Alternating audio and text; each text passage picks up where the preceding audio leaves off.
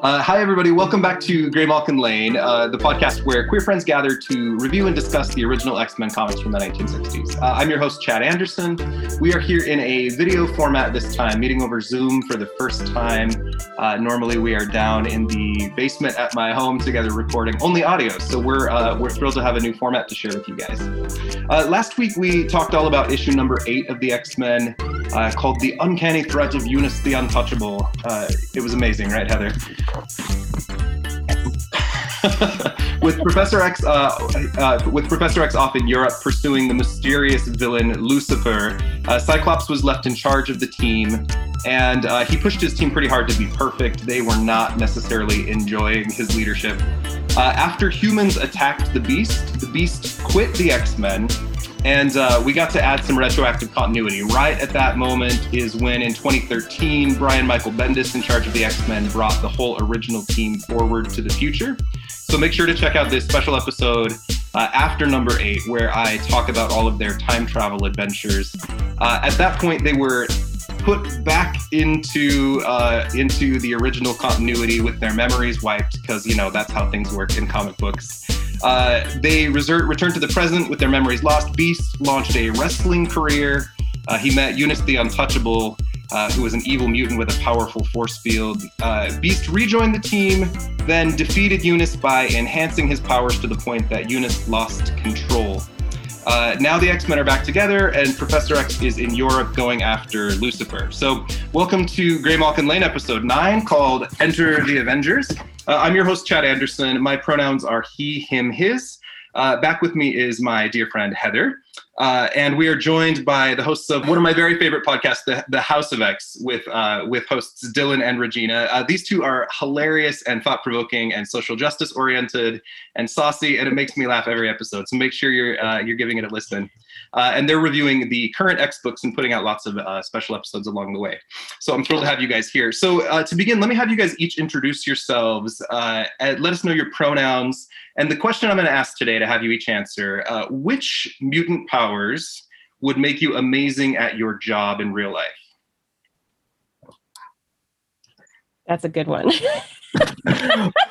Regina, I'm going to let you go first. Okay. All right. I'm Regina. I am the co-host of the House of X podcast. My pronouns are she, her. I'm fine with they, them as well.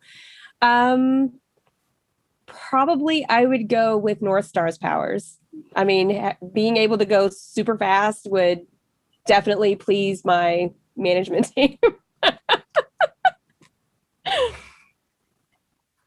And my name is Dylan, and yeah, I'm the other host of House of X podcast, and my pronouns are he, him, his. And I'm gonna sound just like Regina because we both do office work. If I had North Star's powers to be able to do things really fast, it would help. So yeah, same thing. My name is Heather. My pronouns are she, her, hers, and I'm really only interning right now, so I don't know that there would be a need for superpowers at my job currently, but I think it would be cool to be telekinetic like Jean, and so I wouldn't have to, get up, because who wants to do that? My name is Chad. I said he, him, his earlier. I'm a therapist in my day job, so I would choose empath's powers. Empath from the Hellions, where I can just, with consent, I presume, alter people's emotional memories around their trauma and make therapy a much more pleasant experience for everyone. And I feel better now. It would be so much easier that way. Do you guys want to talk just a little bit about House of X and what you guys are doing there and what's coming up? Sure. Sure. Dylan, do you want me to do it, or do you want to do it? We can split it up. Okay. We usually do weekly reviews of the newer X-Men comics that came out the previous week. And we just do a deep dive in anything that has an X-Men character or a mutant in it. So even though we do the weekly reviews of just the X-Men books, if they show up in another Marvel title, we try to at least read it quickly and just give a breakdown of, hey, Wolverine showed up in the Runaways and did this type of thing. But then we from time to time do episodes that we call random fandom episodes, and I will let Regina explain those. So when we started our podcast, something we wanted to do is give other parts of the fandom a bigger voice in the X-Men community. So cosplayers, drag queens, artists, just general fans. You know, we've had a lot of different people kind of just come visit with us. We've done reviews with some of our fans, some fans of the X community. We've had the voice of Rogue from the animated series on, which was great. Lenore Zan is amazing. She's so fun and so sweet, so kind. We also have done interviews with some of the creators for the Indigenous Voices issue. So some of the professionals. We've interviewed Zeb Wells. So we're having a great time just kind of touching on all different parts of the fandoms, artists, you know, friends, fans, whoever wants to be part of the show. There's probably a place for you there. So. And when go ahead. I just wanted to add, when it comes to the Marvel Voices books, those are very important to me and Regina.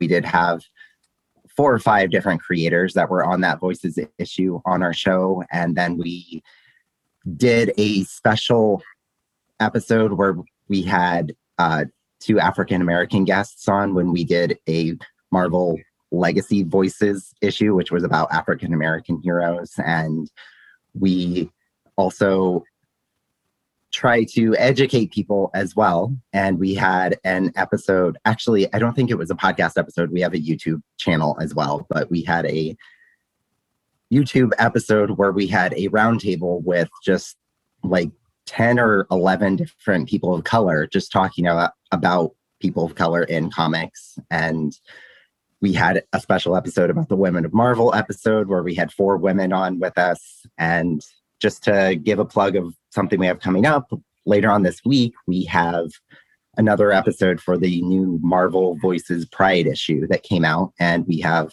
a handful of LGBTQ plus guests on with us to review that book. As a fan of your podcast, I'm having so much fun, and I so appreciate the careful commentary. For example, Karma being resurrected with her robotic leg, and the discussion about able-bodiedness and ableism. I mean, there's a lot of really beautiful things happening. So I'm so thrilled to have you guys here again. Thank you for all the great work you're doing. Thank you. For the purpose of today, we're going to be launching into X-Men number 9. I am going to presume you guys have never read the original run of the X-Men. I know Heather hasn't. I've read bits and pieces of it, but way long ago, and I don't remember it at all. I've read bits and pieces of it, and I think it a bit more pieces than Regina, but yes, a long time ago. So I am a Marvel handbook writer from years ago. And so I got to like throw myself into deep continuity, and I read all of the original stuff. And I have such a fondness for the weird, terrible 60s comics that set up everything. But they're so problematic. And so primarily we've had guests coming over who are X-Men fans, but not generally from the comics. Heather, do you want to talk a little bit about your X-Men fandom? So I grew up on the movies. At least I remember watching the first one a lot. And my dad was always a fan of comics. And so I always kind of grew up with comics as, you know, a general thing. I knew most of the superheroes' names, even if I didn't know a whole lot of their backstory or anything like that. But it's been a lot of fun getting to get into X-Men, like from the beginning, even though, as Chad said, it's a little problematic and it's real ridiculous, but we love it. As I'm reading these originals, Heather, I can hear your voice making the sound pretty consistently, which makes me happy. I was also going to comment quickly before we begin. I have sons that are 12 and 9, and we've been watching the original 90s cartoon, and I haven't seen it in years and years. And the season 5, we're in the season 5 now, and the animation is not great. But hearing like you talk about Rogue's actress voice, like I've been watching the old episodes with her. It's really fun to go back and relive. So let's begin. I'm going to hold this up since we have a camera. We have X-Men number 9. There is the cover we're going to be talking about. Stan Lee and Jack Kirby really love to pack a whole bunch of characters into these old original issue covers. If you count the characters along the top, I think we have like 16 different people here. What are you guys' thoughts on the cover as we begin? Very busy. It's a very busy cover. Like there's so much going so on. much Like where do your eyes like go first? Yeah, when you have panels on the cover, it's too much. My eyes are drawn to Lucifer, who, what is going on here with his like green and purple? It's just horrific. He looks like a frog in a suit. Like the green makes it look like it's his skin. Yeah. I thought he was a lizard man at first. The Incredible Hulk in issue number 2 fights a group called the Toadmen, and he immediately makes me think of the Toadmen. Heather, what do you notice first? So, I mean, like Regina said, there's so much happening. But I think very first I see Ant-Man because he's so much bigger than I ever think that I know that that's his power. Like he changes sizes and it's not just being small, but it's so strange for me to see him so big because I think of him as, same size as the Wasp, who is missing from the cover, by the way. Presumably they're just real small. I hope so. What is Jean doing over in the corner? There's like that's a strange pose. She's got like her knees up and she's launching herself over a wall or something. I don't know what's happening. She probably downloaded a gymnast and just went for it. The one thing that I thought was really confusing, it's neat with the corner box art of having Angel like not be in it, but this cover almost makes it seem like there's 2 angels like on the cover, and that bothered me because I was really confused. They're kind of like, wait, why is he in 2 spots? Oh, he's not in the corner. That's why. And we'll talk more about this, but I also love like Professor X's like battle tank wheelchair. I think it's kind of amazing. I know. Like military grade wheelchair. Yeah.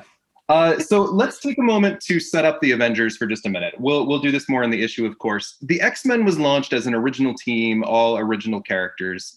The Avengers predates this book by a little bit, and it did something kind of Justice League-like in that it brought in a bunch of individual heroes and put them together in one team book. So they all have previous histories.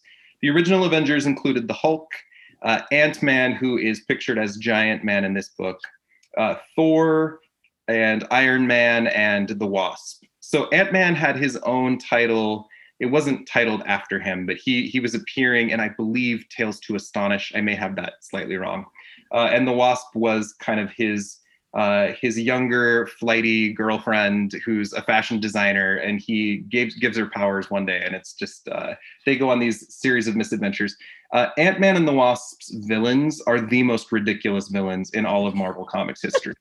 They're absolutely ridiculous. The Human Top, the Living Eraser. I mean, they're these bizarre villains. It's definitely worth a read. So the Avengers assemble to fight Loki. Hulk very quickly quits the team, and then a few issues later, Captain America joins. And so we have these heroes who have a long legacy in Marvel. But this issue is incredibly important for the X-Men mythos in that we have the Avengers appearing in an X-Men book. It really solidifies them as part of the Marvel Universe. This happened a couple issues ago with the Submariner, but this is even bigger because the Avengers were in many ways, outside of the Fantastic Four, the Marvel flagship title. So when we go back and read this, we have to realize how significant this is. What do you guys think about the original Avengers team as they appear here? I mean, they're the ones that I think of when I think of the Avengers.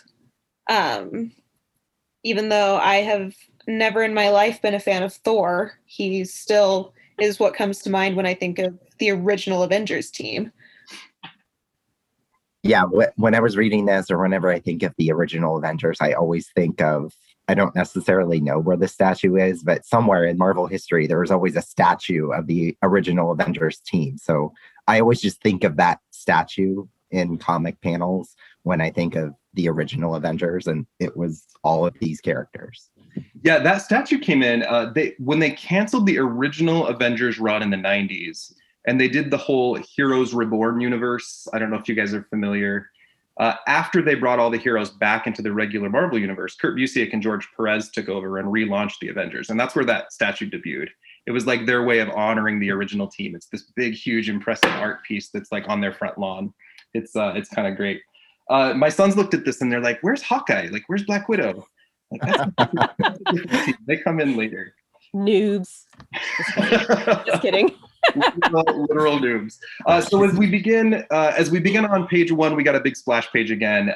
Moving into page 2, we find the X-Men on a ship headed toward Europe, which, even though Professor X can afford battle tank wheelchairs and helicopters, for some reason he's like, "I urgently need your help. Please get on the slowest vessel to Europe to come." Right. Get on a boat that's going to take you at least a month to get here. Yes, and we have. Oh, go ahead. It was the 60s. They had airplanes. Yeah. We have to presume that the boat is named the Titanic 2, because panel 1, it is like full steam ahead for an iceberg. What happens next? We get to see Cyclops blast the iceberg, and it's awesome, but also, like, the biggest part of icebergs is underneath the water. So you're still going to hit it. You know, I read the first couple of panels and then I was like, wait, let me learn about icebergs. So then I went and did a Google search, and I was probably researching icebergs for like an hour and a half. Thank you, because now we have fun facts on all of our episodes. So this probably means that one of our upcoming episodes, her fun fact is going to be about icebergs. I love that. Yeah. My personal theory. Oh, go ahead, Heather. I was just gonna say, isn't most of an iceberg under the water? Yeah. And so like just blasting the top of it, that's not gonna do anything for you. My Not at personal all. theory is I think the X-Men were pissing Iceman off somehow, and he just zapped the floating iceberg in front of the ship to scare everybody. That's my theory. I love, so we have Cyclops using this full blast. He's exhausted, and Angel's starting to help him away. And we have this couple named Samuel and Matilda, who are talking about how in their generation they were much hardier. They should have taken their seasick pills. That's my favorite Lee and Kirby stuff, is when you get these bit characters in the corners. It makes me so happy. Like, I want to see a series about Samuel and Matilda now. Being hardy youngsters. And I mean, don't we, you know, it really irritates me when I'm watching online discourse and people who are in my generation are like, well, kids in my era were respectful. And I was like, what the fuck are you talking about? Like, They were not. Teenagers in no era have been fully respectful. Yeah, whenever I hear "Make America Great Again," I think great again for who? yeah. For Samuel and Yeah, Matilda. exactly. That's who they're talking Yes. about.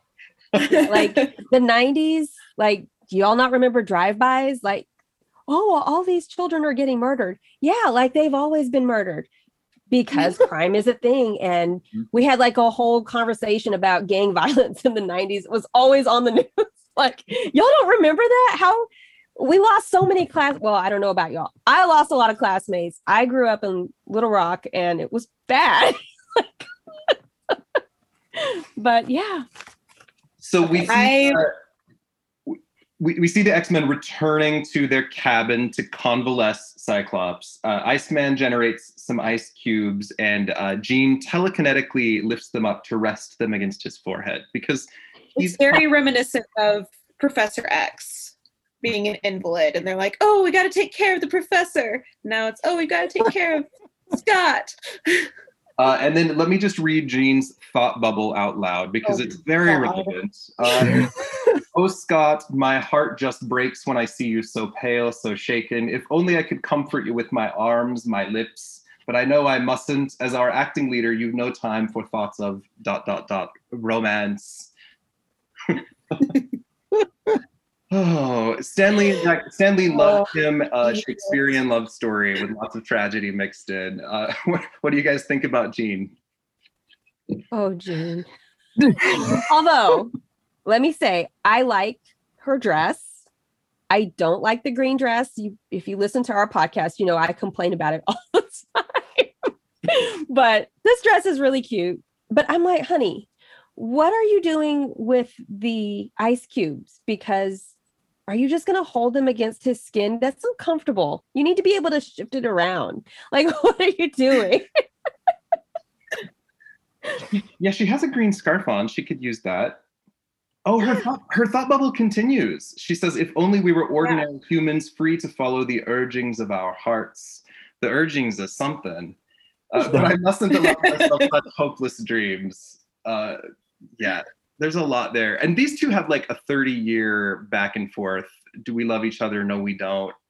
They're Just get your shit together. Look, I read fast. So the next line is Warren saying, we'll be docking. And I jumped to the next word soon. And I was like, oh my God. Does everyone know what docking is? Because are we all familiar? I'm surprised Regina knows what it is. I can't. So Heather and I are in Utah, and there is a large Mormon school here called BYU, and it's the whole save yourself for marriage thing. And there's reputation that the students will dock because they do not consider it full sexual intercourse. Docking is when you just stick it in and don't do anything. So it's like a way so pointless without breaking the rules.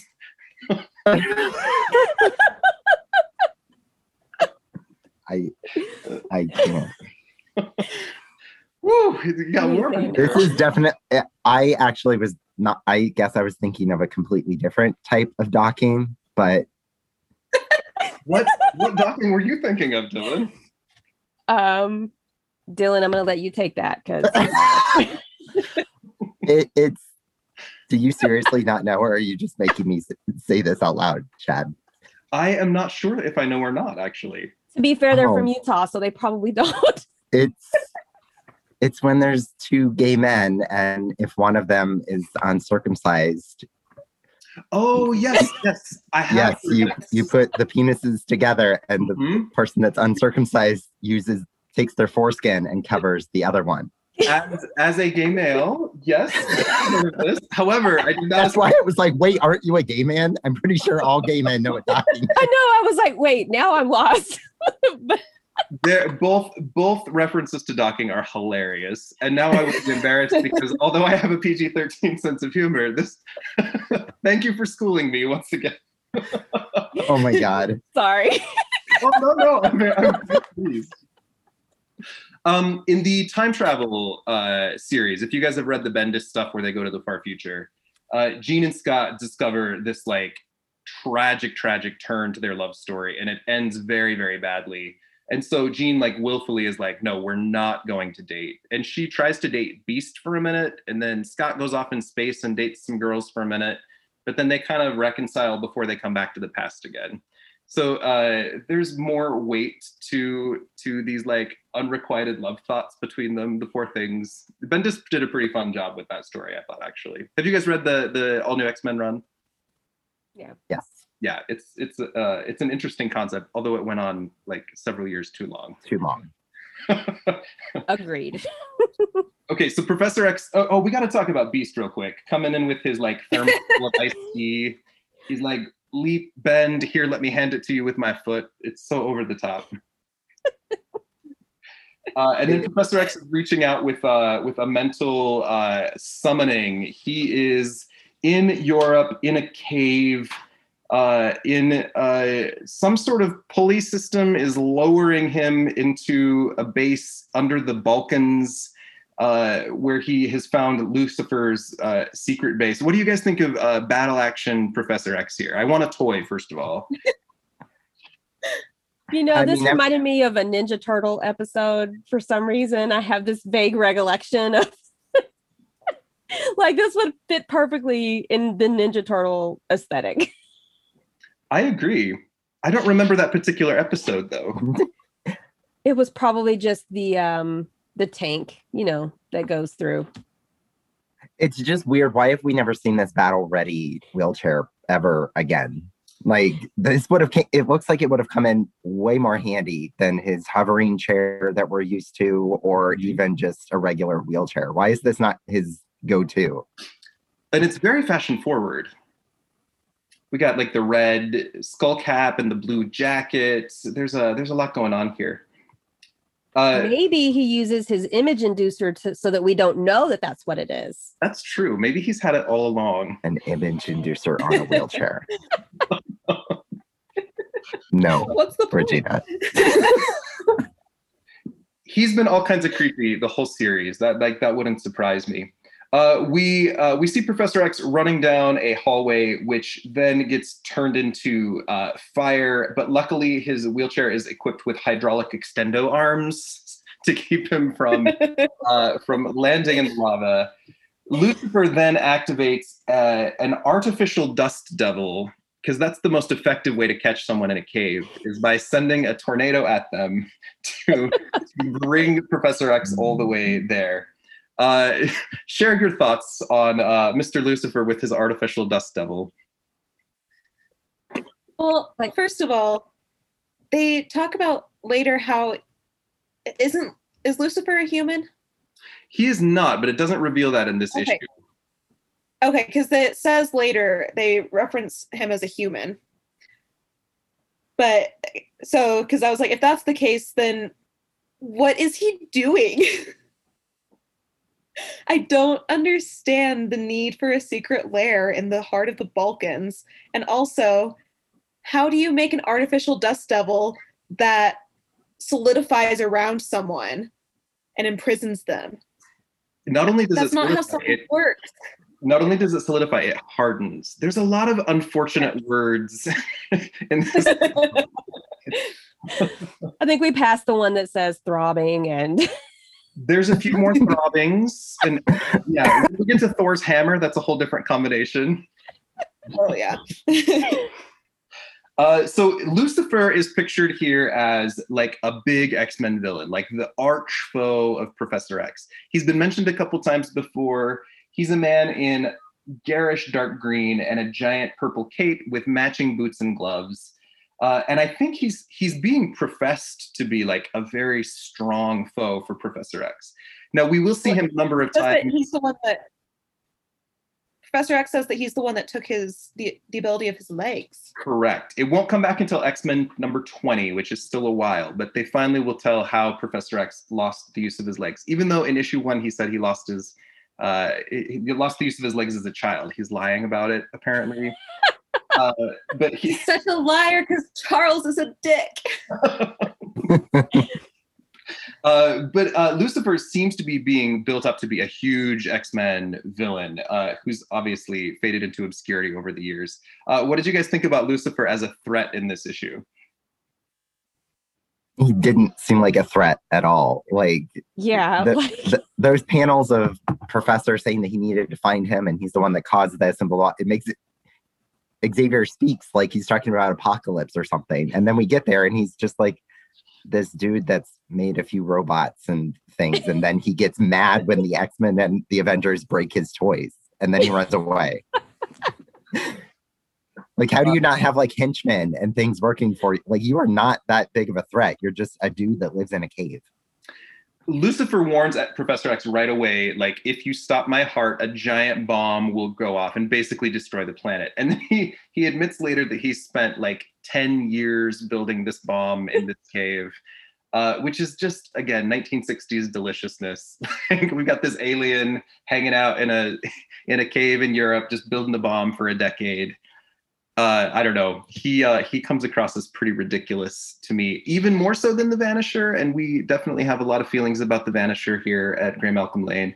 But he's just ridiculous. Heather, did you enjoy Lucifer? Yeah, I mean, like you said, he's definitely built up more than I think is necessary, but he came up with a good plan to stop Professor X from killing him, if we're being real. Like, because Professor X, for all his faults, and he has many, he obviously isn't willing to set off this bomb that would basically cause an apocalypse of the Earth. And so, I mean, for all intents and purposes, Lucifer has accomplished what he planned to by stopping Professor X in his tracks. But, you know, Professor X will always find a way around that because he's a master manipulator. Yeah, he's a credible threat when you think about planetary destruction, or at least the destruction of the continent. When we flip the page, we have a geography issue. The Avengers and X-Men are landing in a Bavarian village, which would be like Germany, right? But Professor X is in the Balkans, which is like all the way across Europe. But, you know, let's just assume that they're in the same place for the purpose of this issue.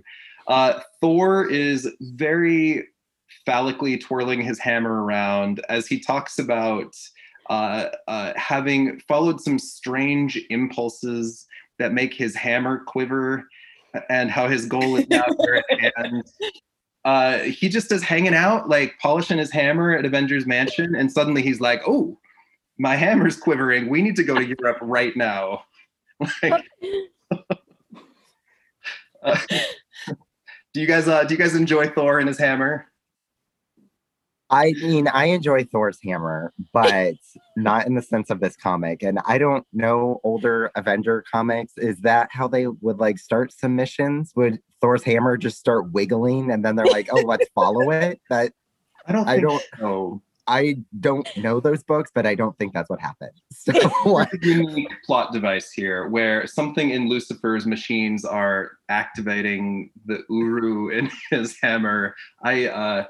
I don't know. It's he's posing with it too. Like that panel of him landing, he's got like full hammer, like standing straight out and proud in front of him. Then it's up in his hand. It's like 2-hand grip up here.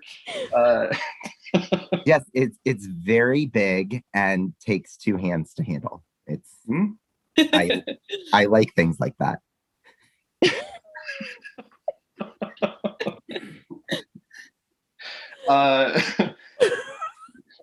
I don't know. I'm so sorry.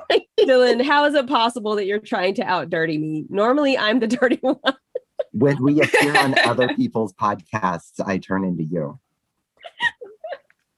We're just fanning ourselves back here. No, I love it. So there's a really incredible image from a Thor comic book. I brought this up with Heather once, where Jane Foster, who later becomes Thor many, many years later, is just dreaming about how if Thor would just let her take care of him like a woman should. And in the dream, she's like polishing his hammer with a rag. Like if only he would let me be here. I'll find it and post it sometime. It's maybe That's it's the most wonderful. stunning image Marvel has ever had. I love this. So the Avengers are looking for this threat. They don't know what it is. And a man in an amazing green plaid suit tries to drive through, and they are so over the top in trying to get this man to go away. They're like threatening him, get out. Wasp jumps on his head.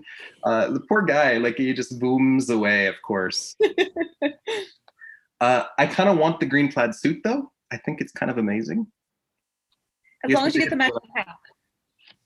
What's that? As long as you get the matching hat. Yes. Oh, of course. I think the hat is a key accessory to this outfit. The X-Men have now arrived in the same village, and they realize there is something going on. They seem very nervous about showing their powers until Angel just like throws his shirt off and goes flying around to look for Professor X. And I'll admit, Angel's looking pretty good in this picture. He's got like the tight tank top on. He's all winged out. He's doing it for me here. I kind of like it. Anyone Definitely a else? level of hotness that Scott doesn't have. Not until he's like in the skin tight blue.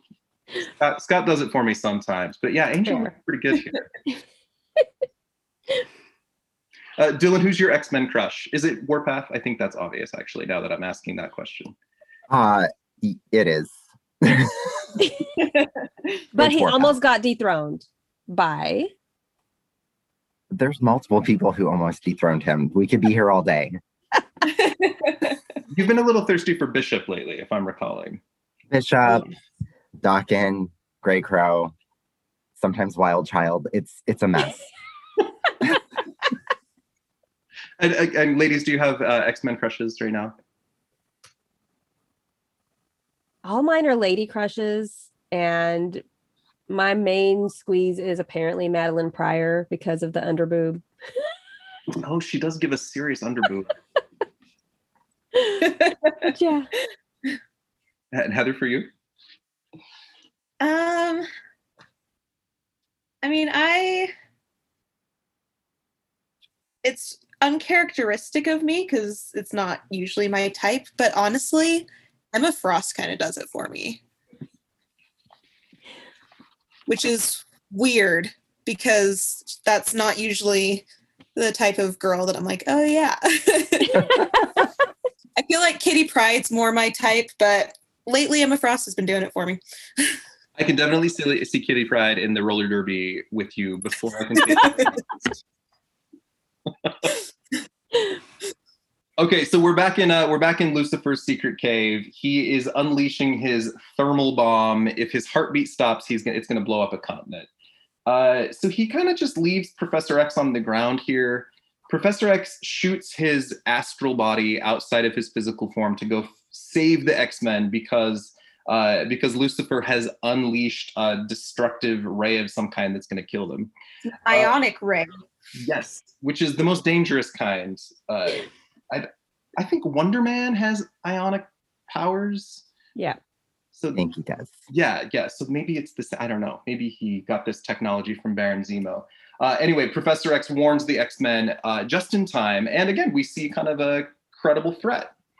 Giant thermal bombs and continent destruction are a little bit frightening. He's like upping Magneto's game. Magneto has has taken over countries, but we have someone threatening to destroy entire continents here.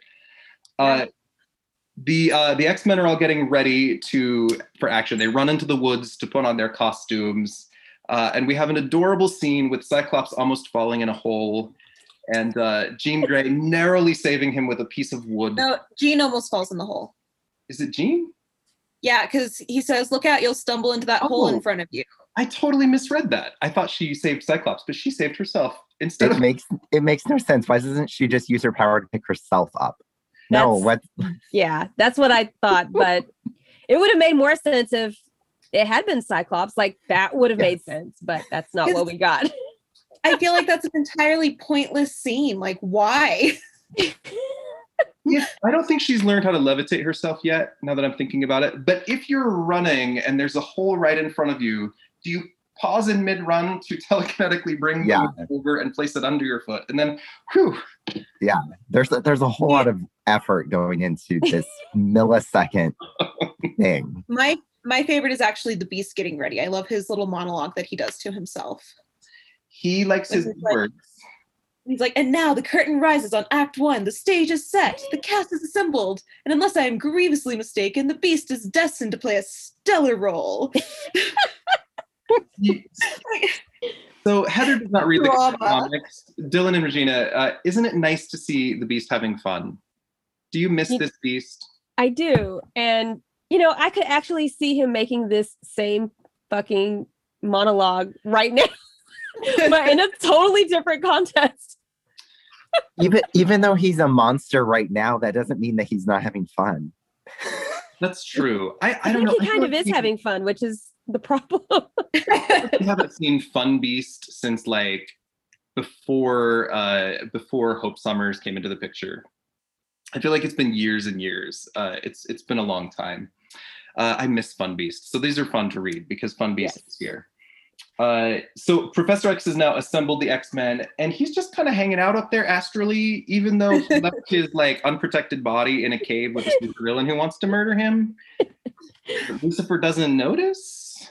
I don't know what's happening there. The X-Men have been ordered to hold off the Avengers because if they attack Lucifer, it might destroy the planet. But even though Professor X has like time for full-on speeches, he cannot tell the X-Men why they need to hold off the Avengers, because that would be unnecessary. I don't know. They're just doing it because he said so. My longstanding theory is he just likes to fuck with them and see how far they can go, and if they're gonna die or not. I don't know. He's ridiculous. And we have to remember that they're teenagers when this is happening. Like, he's just messing with a bunch of teenagers. Hey, go get on this boat and sail across the sea without an adult. And yeah. A few weeks ago, we reviewed the issue where the X-Men go up to Asteroid M to fight the Brotherhood, and they almost die in space. And Professor X couldn't join them because he was too sick to use his powers. But at the end of the issue, he's like, actually, I do have my powers still. I was just testing you. Like, oh, fuck you. Charles is a dick.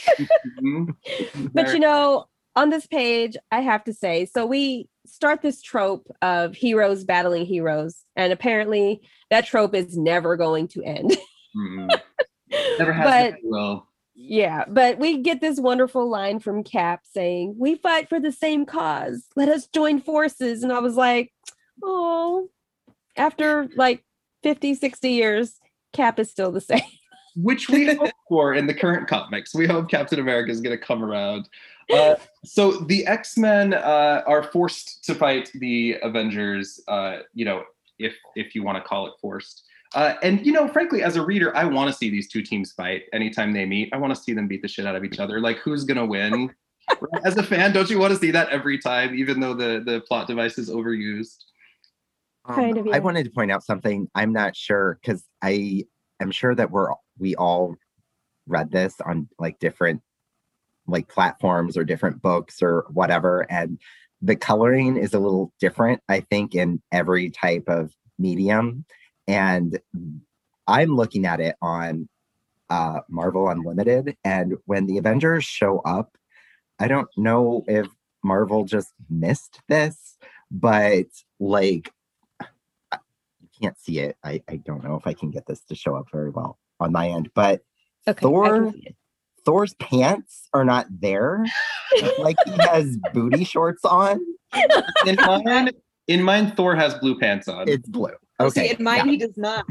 I kind of like Thor in booty shorts, though. Yeah, when I got to that page, I was like, wait a second. So I went back and I'm like, okay, no, this is just a mess up on one panel. And I was like, I kind of like it. Can we put Thor in booty shorts instead? Thor should always be in booty shorts. Yes, and then maybe Heather will like him. I don't know. It's a pretty, decades-long dislike of Thor that I'm not sure that simple booty shorts can fix. Wait, why don't it's you worth like a shot, though. I've never liked Thor. Like, growing up, I read a couple of his comics, and Thor comics were always my least favorite. And then when they made the first Thor movie, I was like, why are they making a Thor movie? That's so ridiculous. My brother was like, because they're going to do the Avengers. And I was like, well, fine, but why does it have to be Thor? My sons will constantly ask me comic book questions. Who would win in a fight? This person or this person? And I've got the dad answer. I always answer, it depends on the storyteller, because frankly it does. They'll say, do you like this character? Well, it depends on the storyteller. And they, like, every time my 9-year-old will be like, do you think Thor Iron Man would? Never mind, it depends on the storyteller, Dad. I got it. Become the Ebenezer. So why do we talk to you? Let's go ask other dad. But Thor himself, under the right storytellers, like Walt Simonson's run on Thor is one of the best things that's ever hit comic books. It's so good, but it depends on the storyteller. Sometimes he's very, very terribly written. So the fight breaks out. We have Cyclops hitting Thor's hammer out of his hand, Angel trying to grab Thor's hammer off the ground, but he can't budge it. He's not worthy. Never touch another man's hammer with both hands unless you are worthy. How do you know if you're worthy? You won't know until you try. Captain America throws his shield. Beast grabs it with his feet and then does the weirdest pose with the shield above his back. I don't know what's happening in this picture. I think he's offering himself up as a bondage slave, but Because then here comes Hank picking him up. He toss a couple ropes in, and he's all ready. He's all trussed up. Yeah. We then have the giant man scolding Beast by telling him to go swallow another dictionary, which is the best burn of the whole comic book for me. Yes. So I have a brother. We don't get along great, but he had a phase for years where he would just use large words unnecessarily, constantly. Like his voicemail message, instead of like, "Hey, you've reached me, leave a message," he'd be like, "Salutations from the eldest brother in the family line. Please leave," like it would be ridiculous. It'd be like all of these giant words that he didn't know what they meant. And if you ever confronted him on it, he would say, "You're just jealous of my verbiage." And this went on for years. And one day we looked up the word verbiage, and it literally means unnecessary vocabulary. So anyway, giant man telling Beast to go swallow a dictionary. He's just jealous of Beast's verbiage. That's my theory. Aren't both their names Hank? Yes, and they're both Hanks. Yes. I think there's some Hank envy happening, perhaps. What do you guys think about the big fight between the Avengers and the X-Men? Do you have favorite moments? I mean, the fact that they had the two women fight each other and the one woman pulls the other one's hair. That's the fight that we're going to have the two women have. I mean, honestly, though, I cannot fight to save my life. So if I was going to fight another chick, that's what I would be doing, pulling hair. Well, okay, but if we're being real, girl fights are worse than boy fights. They really are. I worked at a junior high for 6 years, and we any teacher could tell you, like, if you can just get the boys separated, like if they break eye contact, it's fine. They'll walk away. You do not get in the middle of a girl fight because they will not end it. I love the Wasp. I think she's great. And especially in the old 60s comics, she's constantly flirting with everyone and trying to make giant men jealous. So like her humor about herself, like, I should be able to handle Jean as long as no one gives her a fly swatter. It makes me laugh pretty hard. We've also got Captain America like launching Cyclops into the air, like both hands pressing him above his head. Yeah, he's like full bench pressing Cyclops. How did Cyclops even let you get that close to just pick him up? Okay, but haven't you always dreamed about being bench pressed by Captain America? I have. I will fully admit, as a teenager, having some like fantasies about Captain America. It's been a while. Well, until the movies came out, and then we've got is it Chris Evans who plays Captain? Yeah. Yes. Yeah. No. Yeah. He can bench press me anytime. That's fine. Yes. That's America's ass. Just saying. I will catch his shield with my feet and present myself like Hank just did any day to Chris Evans. You, Dylan, are worthy of Captain America's hammer. If he. Oh, by the way, Captain America is worthy of Thor's hammer. We have. Yes. Yes, he is. Absolutely. He can double grab it anytime. Yeah. Okay, so in back in the cave, we have Professor X being so much as he's like strategizing a way to slow Lucifer's mind without disrupting his heart rate. And he's using lots of big words. I must circumvent the portion of the medulla oblongata nearest the spinal column as I penetrate the most sensitive area of the cerebellum.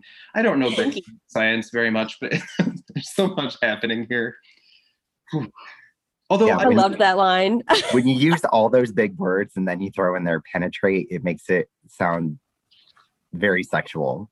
He's mind fucking Lucifer, isn't he? Yes. But now that I think about it, doesn't Professor X have his degree in genetics? I believe that's a thing, Yes. actually. Maybe he knows what he's talking about. Well, but then later he says he's no physician. He's like, his heartbeat seems regular, but I am no physician. I cannot be certain. It's like, that is the easiest thing to do, is check someone's pulse. I'm pretty sure he has his doctorate.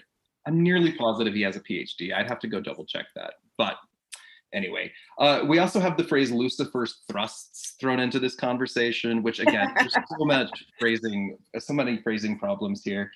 Once Lucifer is defeated, the X-Men are still battling. Jean Grey's getting a headache. which means she's overextending. She needs maybe to sit down. She had her hair pulled, and now she's, she lifted that little log. Before the battle. Now she's twirling some rocks around Iron Man. Like, she's getting tired, y'all.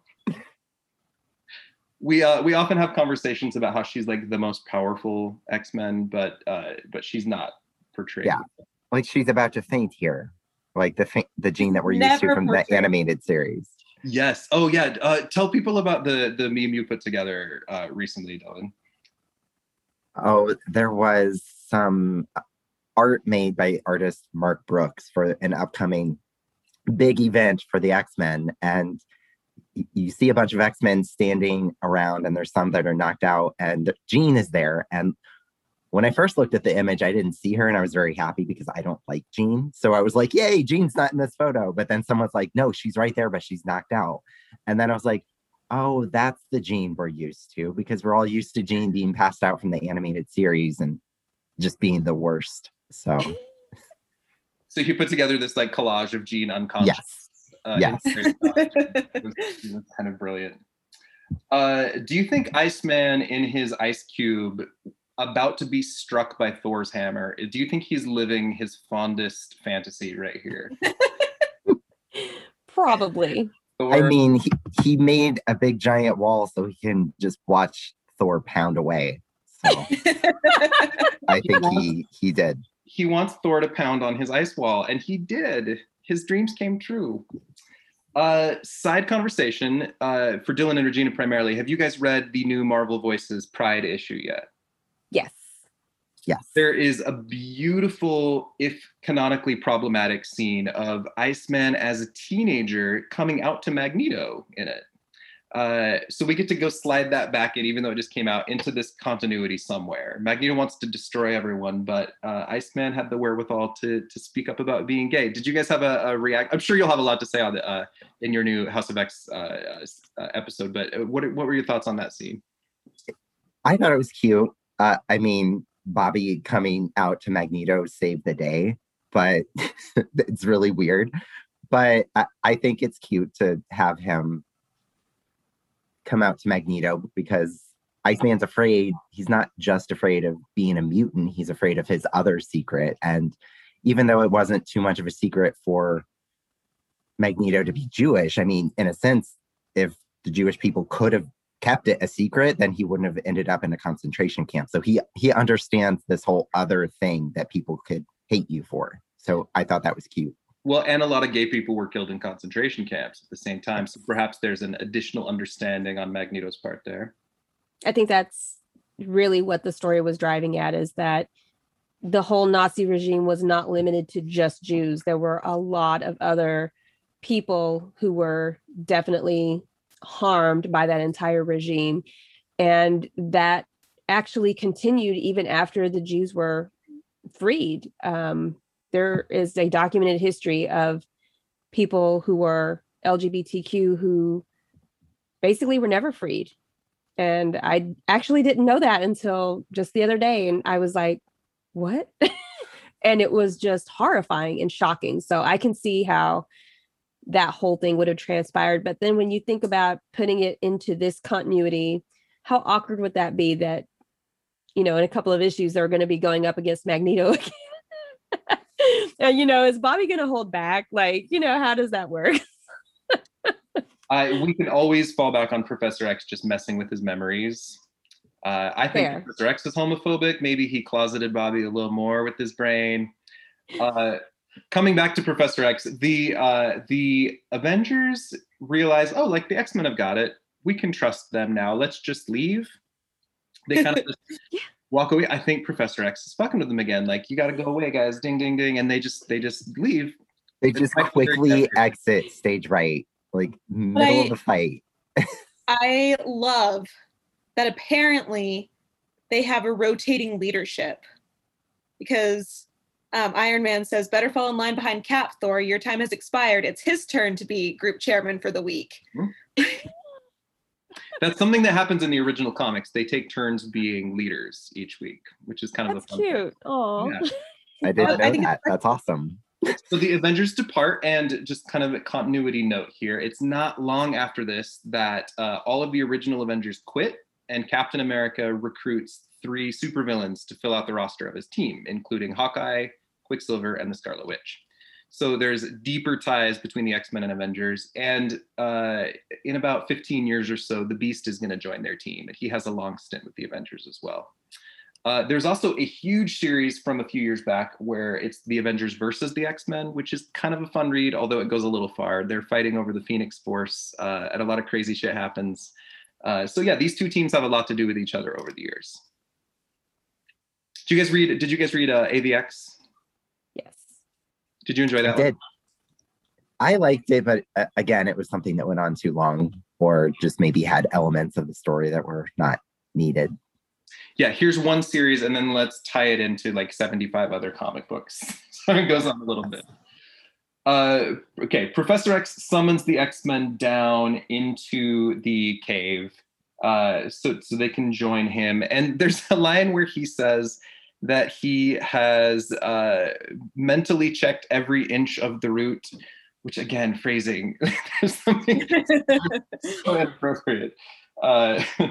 But they climb up on the giant hydraulic bomb, and this is not how telepathy works, but Professor X is able to like look inside the bomb and see where like the trigger is. Last issue, or the last few issues, Magneto has been projecting himself astrally and like reading minds, and now Professor X is like using magnet powers. I don't know. It's Their bond is strong. Maybe this is where Onslaught got started. Onslaught's like, I was gonna say they had a baby with their minds. So the love child of these 2. Maybe they like, yes. I don't know. Maybe it's a little more homoerotic than we thought. Maybe they share powers and other things. How do they finally defeat? Well, excuse me. Professor X like predicts how Lucifer's bomb would destroy the world. It's going to melt the ice caps and like blanket the planet in tidal waves. So how do they end this predominant threat? By destroying the fuse with Cyclops' powers. Mm-hmm. He has to like while the deadly giant bomb begins to heave and throb. There's heaving and throbbing and emanations, but the optic blast carefully triggers the fuse, and the X-Men save the day, of course. And then they let Lucifer go. They're like, you tried to destroy the planet. You're my arch nemesis. See you later. Have a good day. Yeah. Speaking of how we were just talking about Magneto and then Lucifer, do all of Xavier's villains just shop at the same store? Like, why are we wearing the same outfit as Magneto? We talked about this in episode 1, I think. Marvel seems to have particular color schemes that associate with like villains. But like the X-Men are all blue and yellow, and all of their enemies are like red and purple and green. And like every one of Spider-Man's villains in the first few years of his comic are all purple and green. Like it's an ongoing theme. Like if you wear purple and green, you are evil as fuck. That's the message that is delivered over and over. Unless you're the Hulk. Yes. Who's purple and green also. Why did Professor X let Lucifer go? Any theories? Well, he says, because we X-Men are pledged never to cause injury to a human being, no matter what the provocation. Which is why I was asking earlier if he's human or not. He's not. He's a member of an alien race called the Quist. We're going to get more of him shortly, so I don't want to say too much because it will spoil the original run. But also, they could tie him up with ice ropes. Yeah, or like arrest him, take him to some sort of authorities and say he literally just almost blew up the whole world, put him in jail. The Avengers were just there. He could have just said, hey, Avengers, this guy is a planetary threat. This is what y'all do. Handle that shit. I mean, what the fuck? Mentally put him to sleep and like bring him back with him and lock him up. I don't know. It seems very, very irresponsible for a group of heroes to let this maniac just leave peacefully. It's very strange. We get a new writer on the X-Men pretty soon. Roy Thomas takes over, and we get more of Lucifer shortly.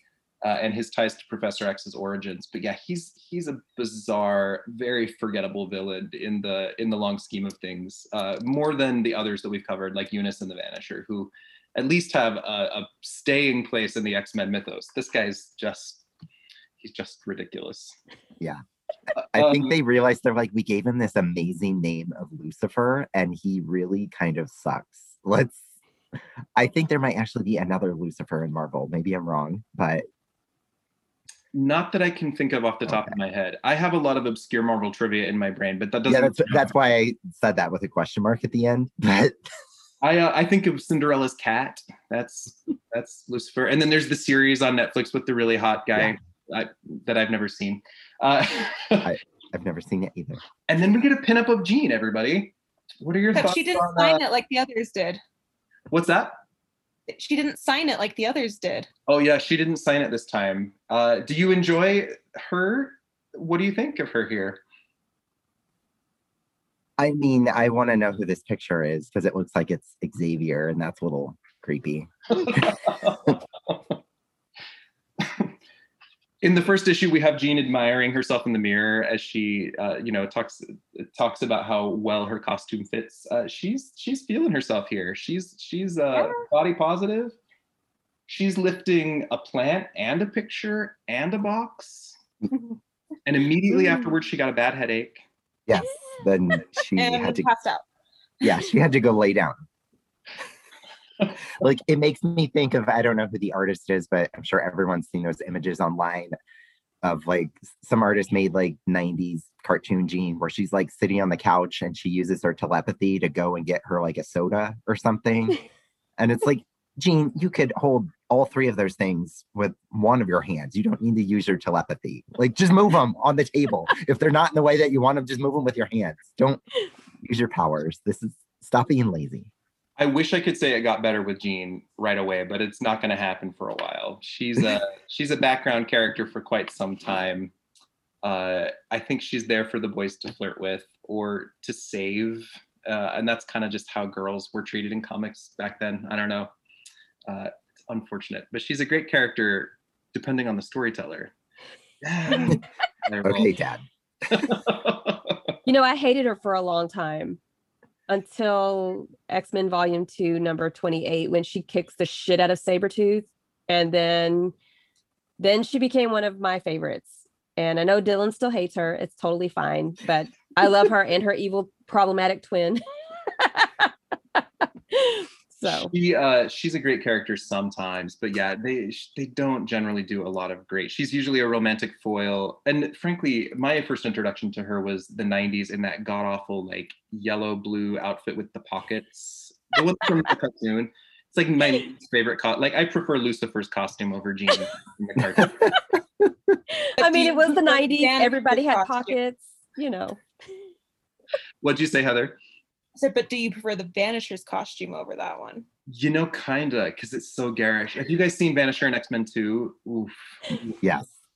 It's maybe the worst ever, but it's so bad it's good. I don't know. I mean, it's very villainy. Like, you see him and you're like, that is a superhero villain. So I called him like a man from Palm Springs with a lot of money, but not a fashion consultant. I don't know. He's my favorite. I don't know. I have that's a good description. I think that fits. So if you think about this issue, who was your star player and what was your favorite moment? I'll go first. I think Thor is my favorite character in this comic. He made me laugh out loud the most. Not intentionally, but just all of the hammer jokes made me happy. And my single favorite moment, I think, is when Giant Man tells Beast to go swallow another dictionary. I think that's my standout moment from the issue. She doesn't have a big part, but I kind of dig the Wasp in this. I just think she seems like she's allowed to be wittier, sassier than Jean as the other female character, and I'm always for that. And I think the standout moment for me is either Beast's monologue while he's getting ready, or Samuel and Matilda. Did you notice, we didn't talk about this, but when the Avengers are leaving, Wasp is saying out loud, "It wasn't all a waste. I did get to meet that dreamy angel," who's a teenager, by the way, inappropriate. But then she's thinking, I'm wasting my time. Hank's too smart to act jealous. She's always trying to piss him off by flirting with the other heroes, and makes me happy. You know, I think Cap is my favorite character. Like, I didn't like Cap for a long time because I thought he was just a giant Boy Scout. And then I found out his role in Civil War, and I was like, wait, now my entire worldview has shifted. I have to figure out what the hell is happening, where my stance is. But in the current comics, we have this moment where he's talking to Dr. Doom, and he's saying, you know, when humanity reaches, you know, more of the universe, I thought it would be all of us together. And I kind of feel like this is just part of who he is. And he says, you know, we're fighting for the same cause. Let's join forces. And that's just who he is, even though the whole AVX thing, I just pretend that didn't happen. But he still has that sense of, you know, let's join forces. We're on the same side and let's do the right thing. Mm-hmm. He was wrong that one time, but we won't talk about that. Well, he's been wrong a lot of times. I feel like Cap represents like the Republican Party in many ways. Please don't tell me that. No, because if you picture this real universe where we have like mutant genocides, he's kind of just willing to overlook the problem most of the time. He doesn't do any pro-mutant work, but when it comes in front of him, he's like, come on, we're good people, like just see the best in all of us and we can work together. And they're like, yeah, our people got slaughtered, man. So I think there's some stories. However, there's a series of Cap adventures that are set in the 1930s before he becomes Steve Rogers, in which he has a gay friend named Arnie Roth. Mm-hmm. And he's like, oh yeah, we love you, no worries. And Arnie comes back into the Cap issues later. So it's kind of a fun old Cap mythos that shows he's like very LGBT supportive as well. So I'm fond of him for that reason. I think, you know, when you have certain missions, like you can't be everything. Like it's hard to be environmentally friendly and, you know, support certain, you know, maybe minority businesses because they're not necessarily eco-friendly. And then like where does your loyalty come? And I think that he just kind of has this split, you know, focus, and he can't figure out how to focus on this other thing because he's worried about this big stuff over here. And this is just my justification because I have a soft spot for Chris Evans. And in my mind, he is Captain America. But we won't go into all that, or we'll be here literally all day.